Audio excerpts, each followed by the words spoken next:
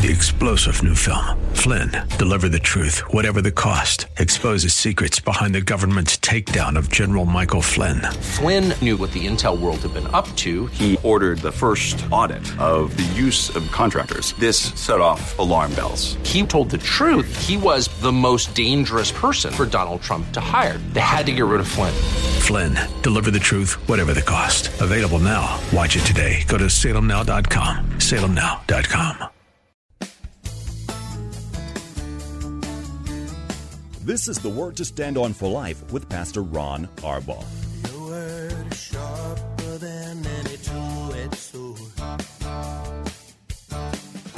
and it cuts deep into my heart. The Word to Stand On for Life is a radio ministry of Calvary Chapel in San Antonio.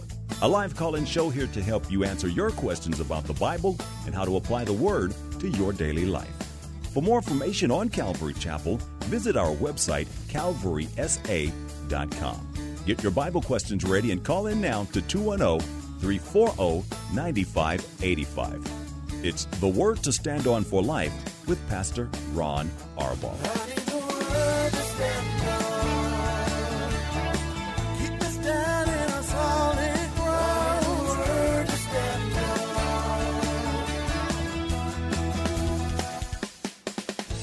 Welcome to the Tuesday show. I'm Pastor Ron Arbaugh from Calvary Chapel in San Antonio, Texas, and this is the Word to Stand On for Life, a program dedicated to taking your phone calls and answering your Bible questions, questions about stuff going on in your life, anything and everything. The only thing we need is for you to call. You can dial 210-340-9585. If you're outside the local San Antonio area, you can call toll-free at 877-630-KSLR. Numerically, it's 630-5757. You can email questions to us by emailing questions at calvarysa.com. We got a lot of questions that have been sent in yesterday and today.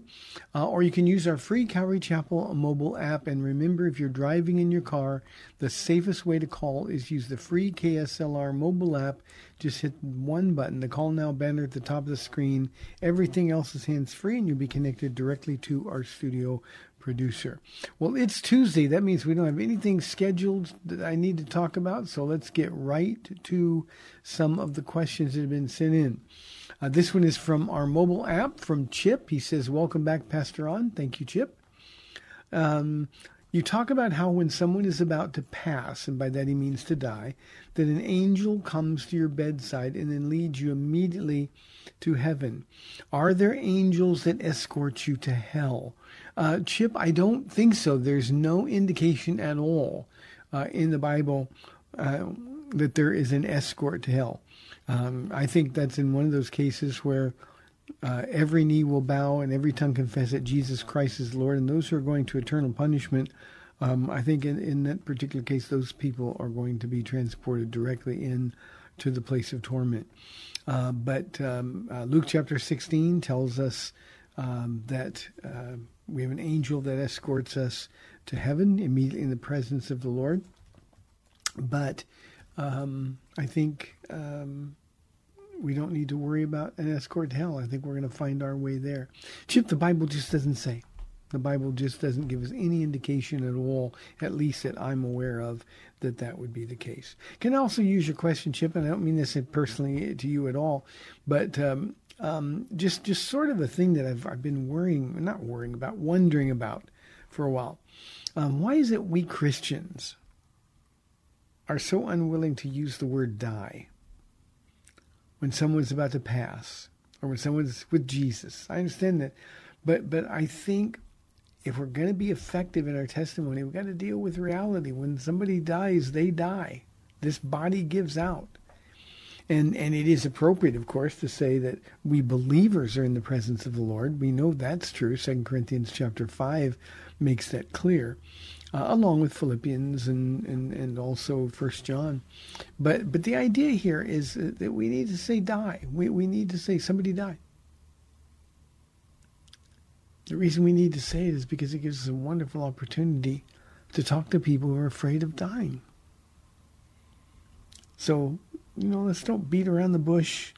Somebody's passed on. Somebody went to the reward. I've heard them all. Just they died. I think that's the cycle of life. It is appointed there's one judgment. And after death, then we're going to face the judgment. And we hope for most people, that certain people we know, that's going to be in a place for Christians. Here is a question from Jeremy from our email inbox. Jeremy, this is one of the stranger questions. And then I think the Holy Spirit can help me figure out what you were talking about. Jeremy says, are there such things as planets? The Bible does not talk about that. I personally don't believe in planets. If there are planets, can you show me where in the Bible it talks about that? Now, Jeremy, I don't know anybody that denies that planets exist. The scientific proof is overwhelming. We've actually had human beings, Americans, trustworthy Americans, who landed on the moon, a planet, and we have video evidence of that.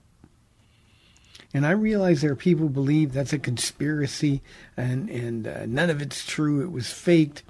Jeremy, to believe that, it would have to be a conspiracy that would reach beyond our wildest imagination. Everybody would have to be involved in it. These things just aren't true. So yes, there are such things as planets. Now, can you show me where in the Bible it talks about planets? It doesn't. The Bible is not about science. The Bible is not about astronomy, nor is it about astrology. The Bible is about Jesus. So the Bible doesn't talk about everything. The Bible doesn't talk about a lot of things that we deal with in our culture. The Bible doesn't talk about football. The Bible doesn't talk about car dealerships. The Bible doesn't talk about shopping centers. Because that's not what the Bible is about. The Bible is about Jesus. So please, please, please understand that just because something isn't mentioned in the Bible, that doesn't make it less true. Now, here's what I realize that you were dealing with, Jeremy, or that you were hinting at. There are people, a lot of them, unfortunately, in this day and age of information, who are flat earthers. And Jeremy, for a Christian to be a flat earther, and a flat earther, somebody simply believes that the earth is flat, that it's not spherical, it's not round. Isaiah chapter 40, verse 22 would seem to indicate otherwise, Jeremy. But this is a flat earther, and somebody who says, since the earth is flat, there's nothing that's hung in the sky. The psalmist says the planets are hung in the sky, the stars are hung in the sky, hung on nothing, in fact. So here's what I want you to do, Jeremy. I want you to open your Bible. Stay off the internet. Just take a 2-day break from this misinformation, this crazy conspiracy stuff that is all over the internet. And instead of trying to chase down these silly, almost embarrassing rabbit trails, read your Bible. Sit down just for a couple of days. Do a complete fast on anything but your Bible and say, okay, here's what I'm going to do. Lord, you speak to my heart. And he'll meet you, Jeremy. He'll meet you. The whole conspiracy theory realm is the realm of the demonic. And I have people that I love very much who are caught up in it. They're unable to believe that which is clearly true. Jeremy, for someone to believe that there aren't planets or that the earth is flat when demonstrably the earth is spherical and rotates, and there's an observable route that flies. They talk about that in Job. God is the one who's in charge of all those things. Jesus is the one who keeps those planets and stars from crashing into one another and destroying all of us. Jesus is the one that holds all things together. So do me a favor, Jeremy, please. Take a fast from the internet. Just open your Bible. Let Jesus meet with you. And honestly, Jeremy, if you are a flat earther, for a Christian, and I'm going to assume you're a Christian, because you're writing into this show. If you're a flat earther, it's embarrassing. So read your Bible. Let the Holy Spirit really, really pour truth into your heart. It'll change your life, Jeremy, I promise you. Thanks for the question. 340-9585 for our live calls and questions. Here's a question from Rick from our mobile app. He says, how do preterists believe that all prophecy has been fulfilled? Rick, there's no explanation for this. I believe it starts with sort of a rebellious spirit. My church teaches this, or this pastor teaches this, and I don't agree with him. And they're looking for other alternatives. But for a preterist to believe that all prophecy has been fulfilled makes absolutely no sense based on the evidence. In 70 AD, when the temple in Jerusalem was destroyed, that fulfilled all prophecy. But we've got all kinds of prophecies about heaven, about the 1,000-year reign of Christ on earth, about the return of Jesus to the earth. Revelation chapter 19 is not symbolic, it's literal. And yet there are those, Rick, who insist that all prophecy has been fulfilled. I think there's something about we humans, we just like to be different. We like sort of the shock value of having strange beliefs. Just, Rick, don't get caught up in it. I've tried to change people's minds, and it doesn't work. So what you do is you just pray for them. As long as conversation can be fruitful, courteous, informative, you can talk to them, but when they stop listening, stop talking. There's no explanation for how they can believe that all prophecy has been fulfilled. Here is a question it's anonymous, from our email inbox. You mentioned that when you were saved, you were not sure what church was right for you and Mama Paula to attend, and had attended some churches that you knew were not right. How did you get familiar with Calvary Chapel? Anonymous, there's nobody holding. We'd love your calls, by the way. I'll take a couple of minutes with this. It's interesting, I look back at my exposure to Calvary Chapel, and I can see the Lord sort of moving me. God's the one who directs our steps. I thought I was doing what was right, but just going to all kinds of churches. I just wanted to be in church. But I had this sense of discernment that they weren't right. And one day I was in a gym, working out, and there was a guy there who saw me reading my Bible, and he came up and introduced himself. His name was Steve. And he said, so you're a believer? I said, oh, yeah, I love Jesus. Man, I got saved, and it wasn't too long ago that I'd been saved. And so, yeah, I love the Lord. And so he asked me the question. He said, so where do you go to church? And I said to him, back then, I just figured, again, remember, I was an immature Christian. Still had a lot of flesh to deal with. But I thought I would impress him if I went to a really, really big church. So one of the churches I'd gone to had been the Crenshaw Christian Center in Los Angeles. Frederick Casey Price was the pastor. So I said, we go to Fred Price's church. And he had this look on his face. It was almost like he had a stomach ache. And he had this look on his face. And I said, well, why do you have that look on your face? And he said, well, I don't really want to say anything bad about another church. So he said, why don't you come where I go to church? It happened to be a night when they had a midweek study. And I was always up for that. And so I said, I'll go. Turns out he was a youth pastor at that church. And I went that night, and it was just so different. The teaching of the word, verse by verse. David Rosales was the pastor of the church. He was in Ontario then, and Ontario, California. And from that moment, I was hooked. Now, I didn't like him. I thought he was unloving. I thought he was harsh. He spoke bad about false teachers that I didn't know were false. I couldn't believe that another Christian would speak badly of another Christian, especially a public person, a pastor. But I couldn't stay away. It was like a car wreck that I had to watch, and I couldn't stay away.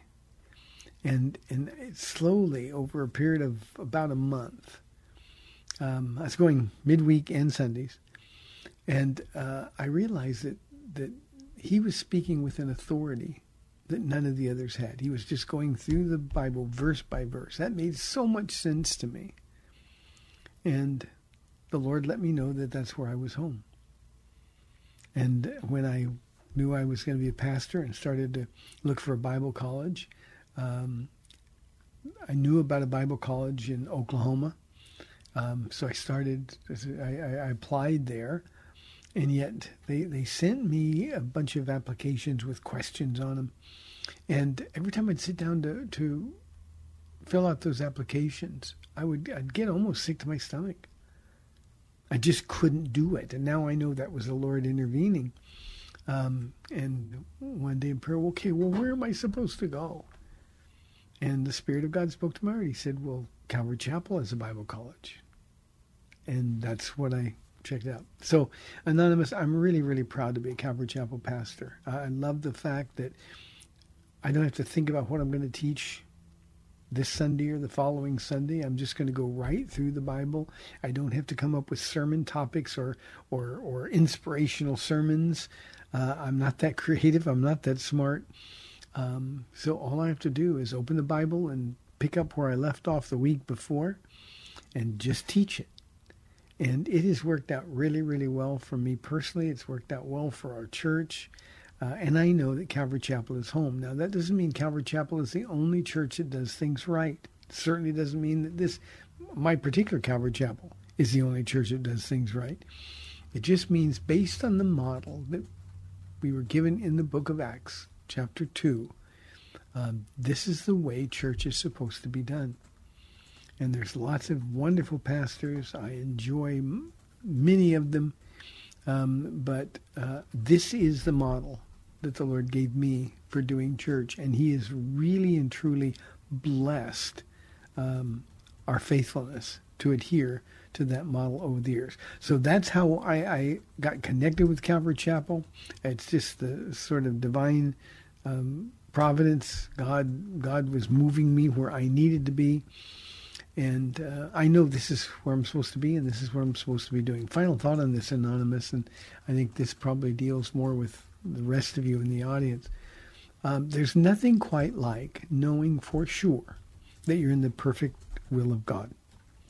And that doesn't mean I'm doing it perfect, but I know beyond any doubt that I'm here where I'm supposed to be, where I was born to be, doing what I was born to be doing. And I know that since Paula has to submit to my leadership, that I know being in the will of God means I'm also rightly representing Lord to her and protecting her in her walk with the Lord as well. Thank you for the question. I don't get personal questions that often, but I appreciate it. 340-9585 for your live calls and questions. This is Kelly from our email inbox. Hi, Pastor Ron. I had emailed a few weeks ago regarding if those that go to hell are judged differently. I remembered that, and I said, yes, they are. I was thinking about all those involved in the death of Jesus. I know his death had to happen, but will those that took part in it be judged more harshly for killing our Savior? I can't imagine anything worse, even with all that has happened throughout history.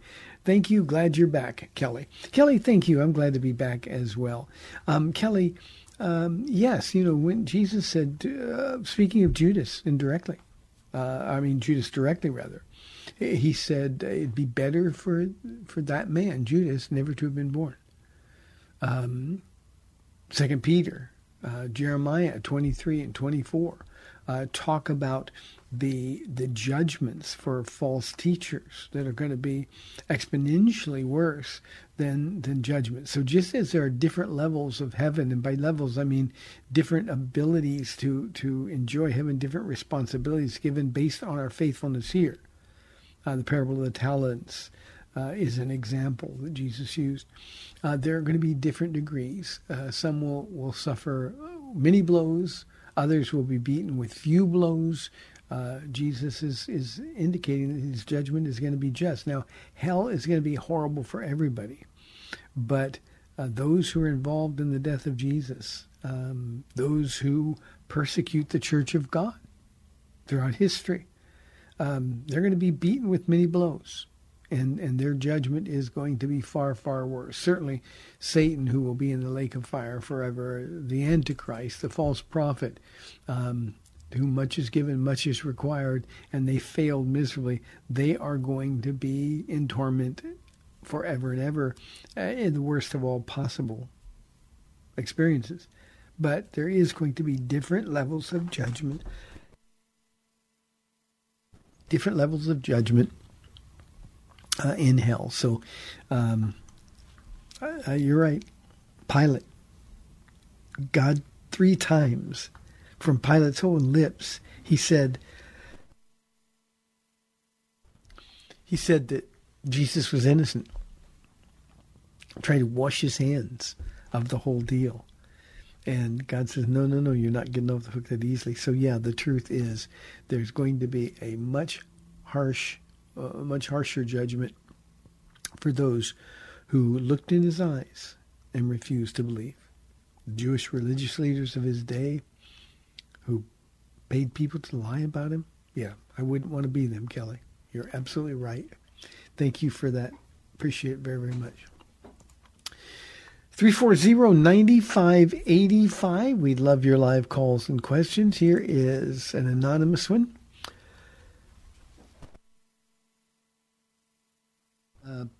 Pastor Ron, I have professing Christian family members and friends who are going to some of these charismatic and even certain denominational churches that are teaching sermons out of context, telling people to give their tithes, love, and in parentheses, the Holy Spirit is absent, and are permitting female pastors, basically knowing that it's not a biblical and sound doctrinal church. I believe this is Christianity 101.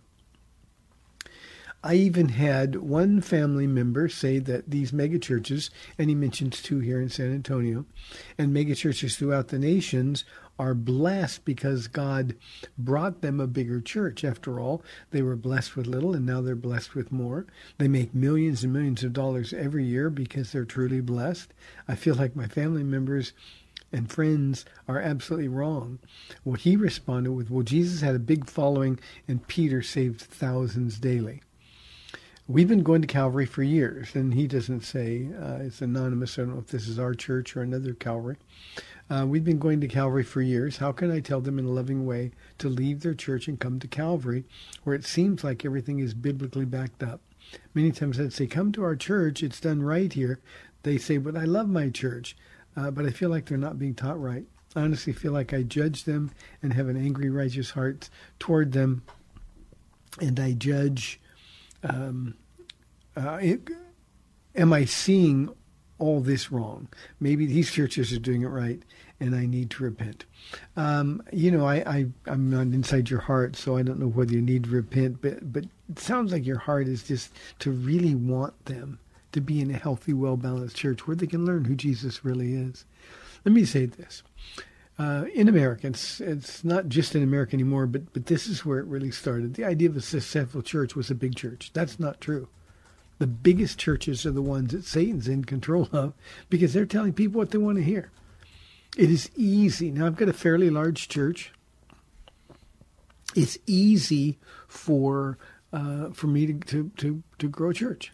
All I have to do is tell people what they want. But the Bible, teaching the Bible is offensive to people. It cuts deep in their hearts, and they don't want it. So the fact that a church is big means they've got good marketing. The fact that it's big means they're telling people what they want to hear. And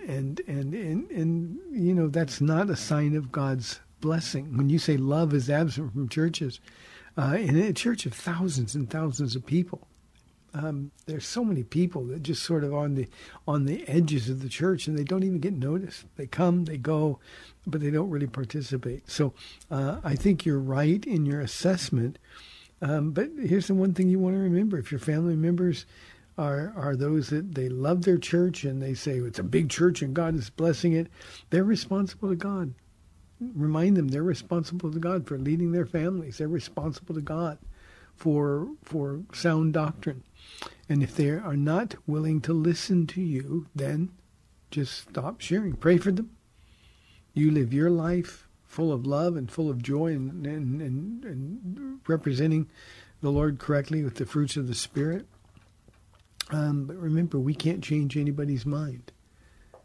There's a lot of people who think because we're in a small building, we have a lot of people, but we're in a small building, that I've actually been told, if you were doing things differently, then God would bless you with the building. No, God is blessing us by allowing us to do what we know is in his perfect will to do. And we don't have to ask about money or talk about money. We're not making millions, multiplied millions of dollars.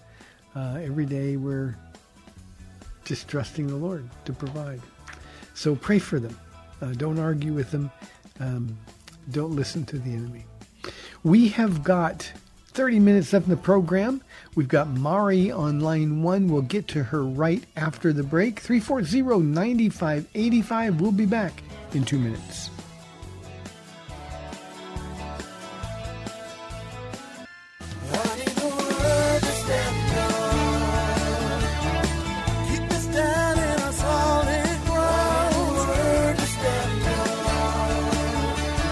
Welcome back to the Word to Stand On for Life. We're taking your calls at 340-9585 or toll free 877-630-KSLR. Now, here's Pastor Ron Arbaugh.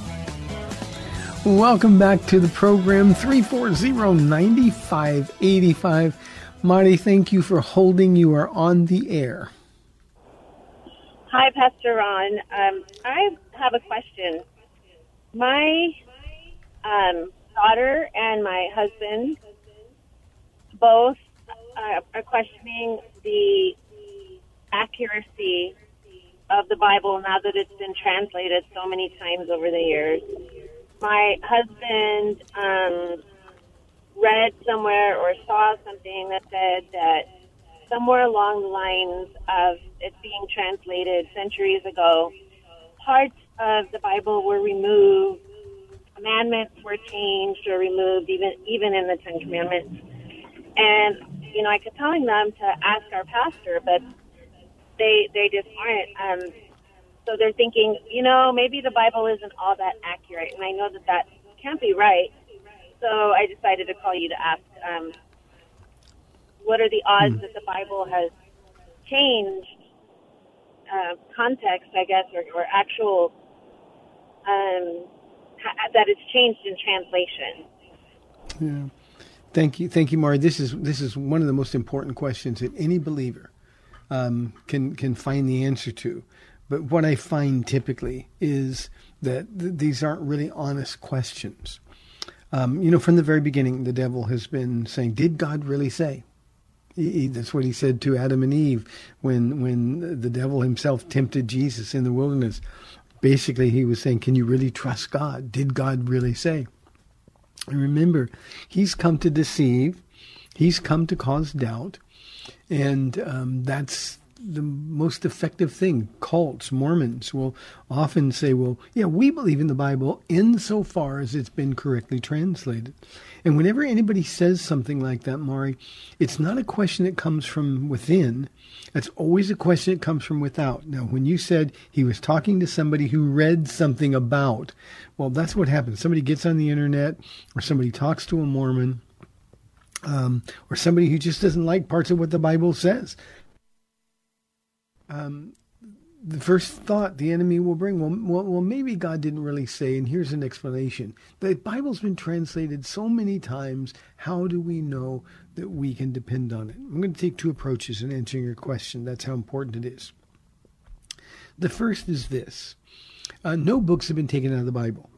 Usually when we hear that argument, Mari, what we've got is somebody who's saying, well, the Catholic Bible has more books, the Apocrypha, but those books were never part of the Jewish canon. They're included in our Old Testament in Catholic Bibles. But they're not inspired by God. They were never a part of Scripture. They were never recognized by Jews as being divinely inspired. That's really important. So books weren't taken out. It's just that there was a period in church history where books were added, and that started when the Catholic Church was the universally recognized religion in the world. It started in Rome in the 4th century, and over the course of time, those books, because frankly they allowed what has now become Catholic tradition, they lended some credibility. The problem is those books are inconsistent with the other books in the Bible. We've got 66 books in the Bible. And of those 66 books, they are completely internally consistent. If you add the apocryphal books, then they're inconsistent. They contradict other parts of what we know as Scripture. So we haven't lost any books. What we've consistently seen is that God has preserved His inspired Word throughout history, and preserved it for us in spite of the fact that people in this world have tried to rid the earth of the Bible from the very beginning. It is the biggest selling book in the history of the world. There is nothing that even comes close.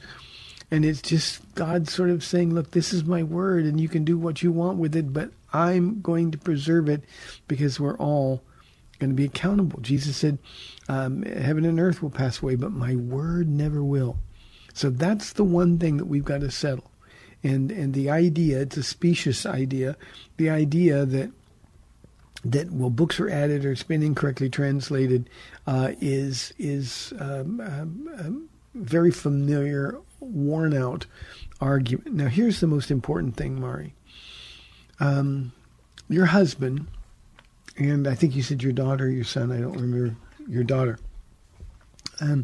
What I would, my approach, if I were you, would be to say, well, exactly what parts of the Bible don't you believe is true? And usually it's going to be something that deals with some sin in their life. It's usually a sign that they don't want to do what the Bible says to do, so it's easier to rationalize the fact that it's just something that is, I'm just going to discount it. I'm going to refuse to acknowledge that it's really the Word of God. And then, Mari, if I were you, I would challenge them. Now, I'm doing this from personal experience. The devil always, with every believer, starts with, did God really say? That happened to me. As a brand new believer, really getting interested in the things of God, really, really digging into the Bible, there was always this doubt, how do I know I can trust the Bible? I didn't know how the Bible could be written by God and written by men. It made no sense to me. So what I did was say, God, I need to know if the Bible's true. And I made it the goal of my life, Marty. I made it the goal of my life to find out if this was true. I loved Jesus. I knew I was saved. But I needed to know if I could count on the Bible. And I made it the goal of my life. It took me a little bit less than 3 months. Sometimes people dig in a lot longer than that. Sometimes it takes people less time. But what, if I were you, I would advise my family to do is to say, you say you're Christians, you say you're going to heaven. So let's find out together as a family if this really is the Word of God. And then study it. Study the Word. Find out how we got our canon of Scripture. There's so many wonderful resources.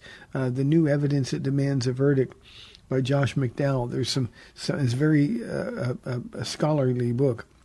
There's easier things. The Case for the Bible by Lee Strobel is excellent. Paul Little, Lyttle,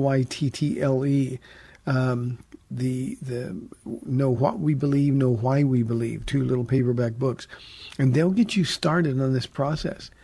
But ultimately, it comes down to a man or a woman sitting down with the Bible, with the presence of the Holy Spirit, and saying, "Okay, God, I need to know if this is your word or if it's just a book written by men.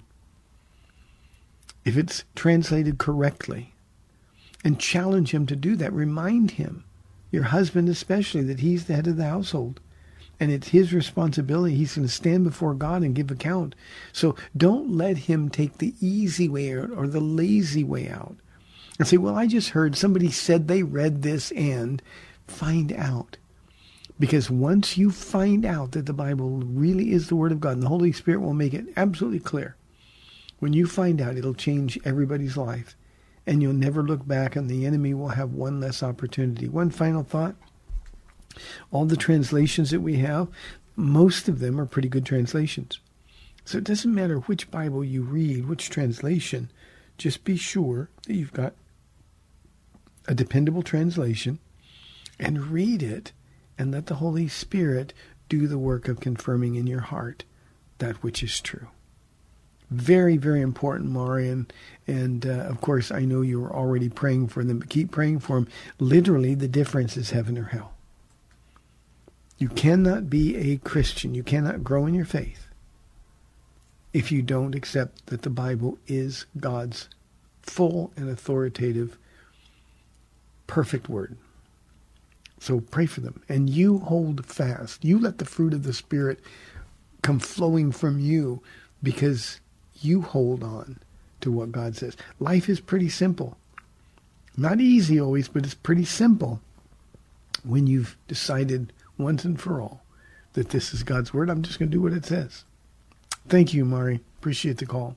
Let's go to Victor on line 2. Victor, thanks for holding. You're on the air. Yes, sir, Pastor Ron. Thank you for taking my call. On 1 Thessalonians chapter 4, verse 13, where it says, but I would not have you to be ignorant, brethren, concerning them which are asleep, that ye sorrow not, even as others which have no hope.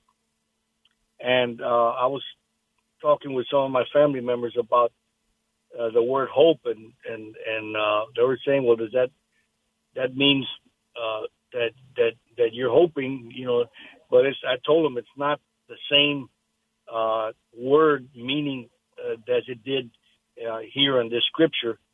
It actually means that it's actually you are actually expecting with that it's a certainty.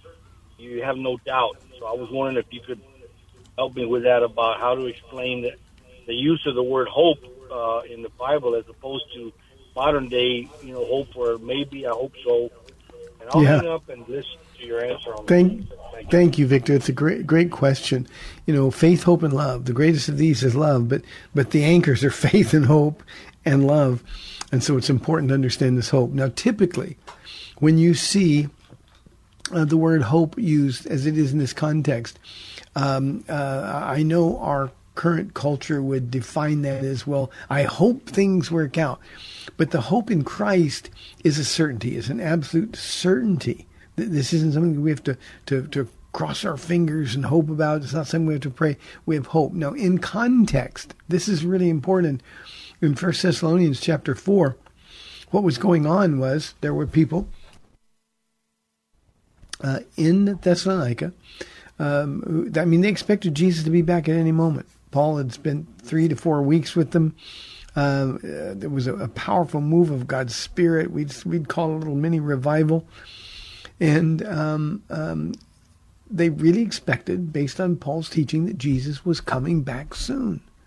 Well, what happened is that as Jesus didn't come back and people would get old and or they would die, the people would be worried. Well, what happens if they're not alive and Jesus comes back? Does that mean that they missed heaven? And Paul is addressing that false teaching. Evidently, there were some in Thessalonica trying to stir up trouble. No, well, if they died and Jesus still is near, I guess they've lost any chance of heaven. And Paul is saying no. And this is a rebuke. Brothers, we do not want you to be ignorant about those who've died, or to grieve like the rest of men who have no hope. And the idea is that if you're grieving like all is lost, then you're one of those people who have no hope. Now, Christians grieve when we have horrible things happen, but we grieve differently than unbelievers. We grieve because our lives are poor. We've lost somebody that's really important to us. Obviously, as a pastor, I deal with death all the time, and grief is real. But stronger than our grief is the certainty that we're going to see those people in heaven again. Some of the greatest worship services I've ever been at have been funerals for believers. But the rest of the world, when they die, they grieve because there is no hope, no certainty of a future in heaven with God. So what he's saying to these believers is that, look, don't listen to these lies. Don't listen to this false teaching. The people that have died in Christ are going to be with Christ, and our hope, our certainty is that we're going to be with them again. The very next verse, he says, we believe that Jesus died and rose again. That's a certainty, a fact. And so we believe that God will bring with Jesus those who have fallen asleep in him. And his answer to this is that when we're called to be with the Lord in the rapture of the church, the people who have died already and gone into the presence of the Lord, they will come back with him and we will join them. And then there's even a greater statement of assurance in verse 15 of that chapter. According to the Lord's own word, we tell you that we who are still alive, who are left till the coming of the Lord, will certainly not precede those who have fallen asleep. They're already with him, so they're first. But when they come and we're called to be with him when the church is raptured, then we will be together with him. So, Victor, that's all. It's not a cross your fingers kind of hope, like I'm hoping to win the lottery. This is the certainty as though we've already won the lottery. Spiritually speaking, of course. Thank you, Victor. Appreciate the question. Let's go to Ray holding on line 3. Ray, thanks for your patience. You're on the air. I'm not a doctor, so I don't have any patience, but I was waiting. But you've got the fruit of the Spirit, and patience is one of those. I was pondering, and this may not make a whole lot of sense, because as the longer I was waiting, my formulation of how to present this kind of kept getting more and more away from me. But we're temporal beings, you know. We live in the time zone, you know, and there's mention of the 7 years, the 1,000-year reign. You know, so where does eternity fit in that? Is that no longer temporal? You know, when we're with God forever. You know, that was one part of it, and the other part was you mentioned there would be during that 1,000-year reign when everything was perfect. Sort of that there would be many, many people born and alive, billions, like Carl Sagan says about the stars. Mm-hmm. But is that tied in with the path to heaven is small and the gate is narrow, that few will find it, but many will go down the wrong way? Mm-hmm. And I don't know if that makes much sense, but if it doesn't, it does, do the Ray. best you can. Thank you. It does make sense. I appreciate the question. First, let me deal with the second question. You know, the multiply. You know, the conservatively speaking, the population of the earth now is like 6 million people, and imagine what the population of the earth will be like when the earth is restored and renewed, and Jesus is ruling and reigning. So there will be multiplied billions of people, an innumerable number of people that will be born during the 1,000 years. Now, our earth is biblically 7,000 to 10,000 years old. So now think about a 1,000 years in a restored, renewed earth, and how fruitful and how population will just explode.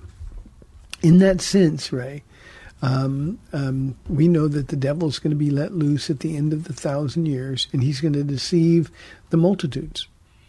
The people that will rebel, believing his lies, are going to outnumber the grains of sand on the sea. Now that's figurative, not literal, but the idea is that there's going to still be that narrow and broad road.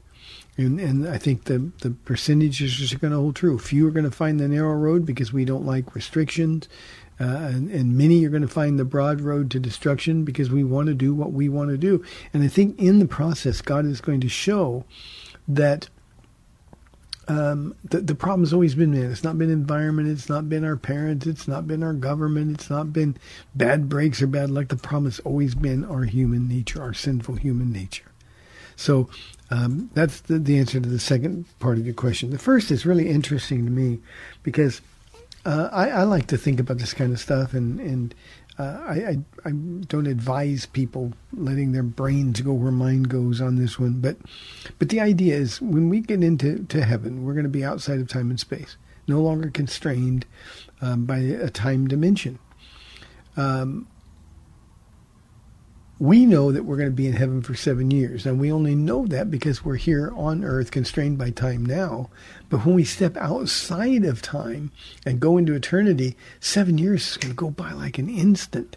And then we're going to come back for 1,000 years, and that's literal. We'll come back into time because we'll be back in this dimension of earth, again constrained by time and space, for a literal 1,000 years. Now here's what may be a little weird.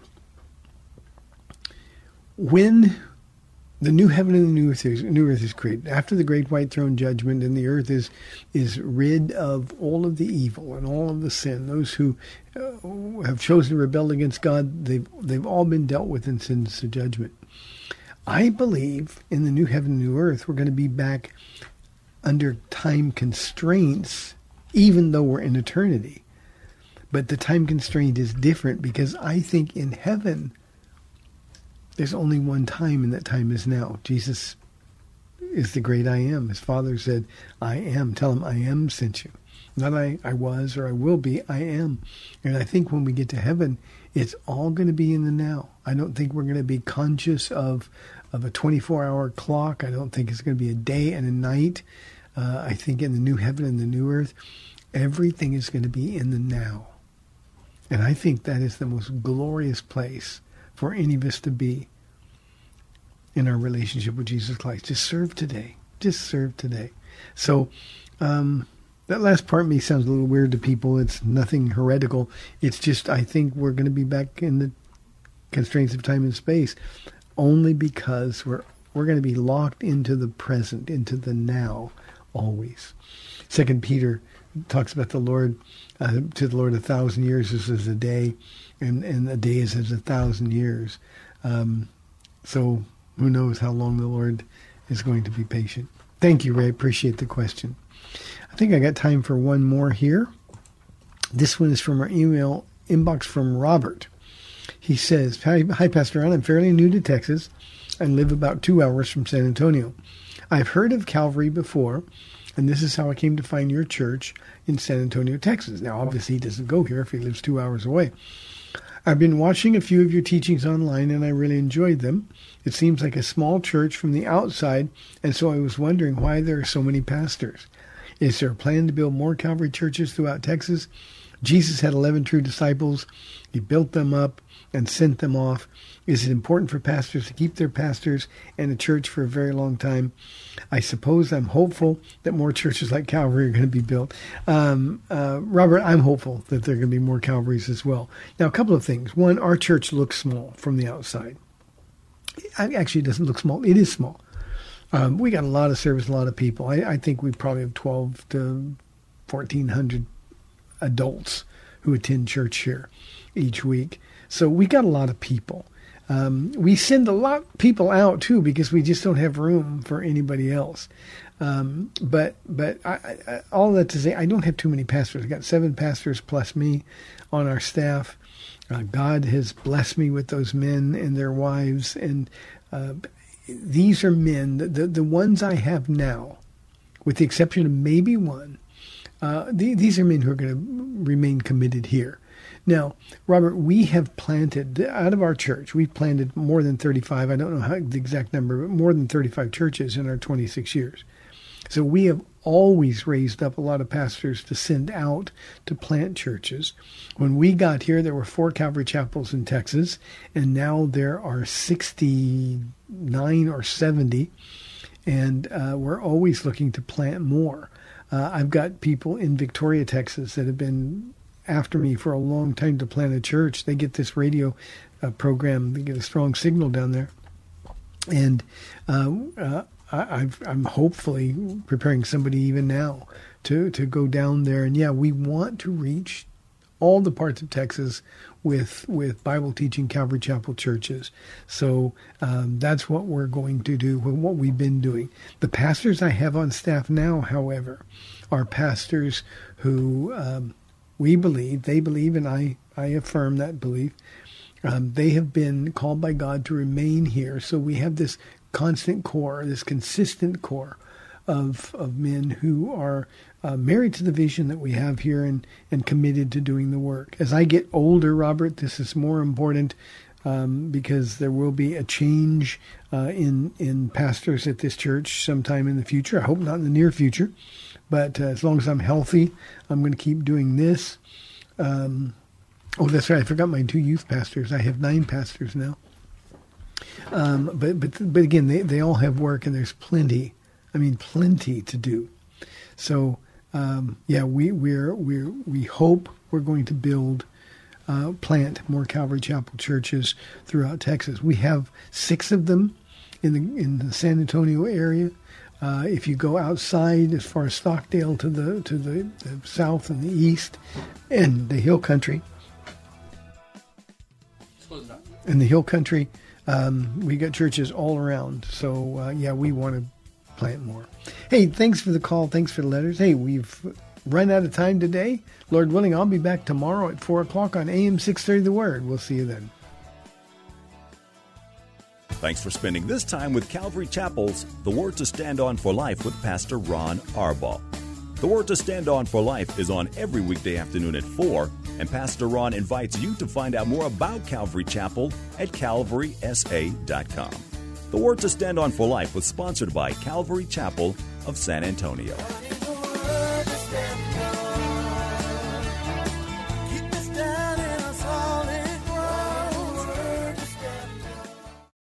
Three-star General Michael J. Flynn, head of the Pentagon Intelligence Agency, knew all the government's dirty secrets. He was one of the most respected generals in the military. Flynn knew what the intel world had been up to. He understood its funding. He ordered the first audit of the use of contractors. This set off alarm bells.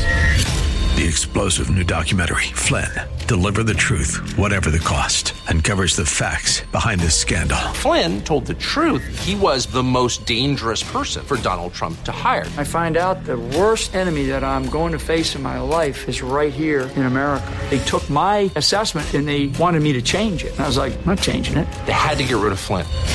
With in-depth interviews, archival footage, and never-before-seen personal records of the man behind the headlines. I just felt like I was drowning. Flynn, Deliver the Truth, Whatever the Cost. Available now. Watch it today. Go to salemnow.com. salemnow.com.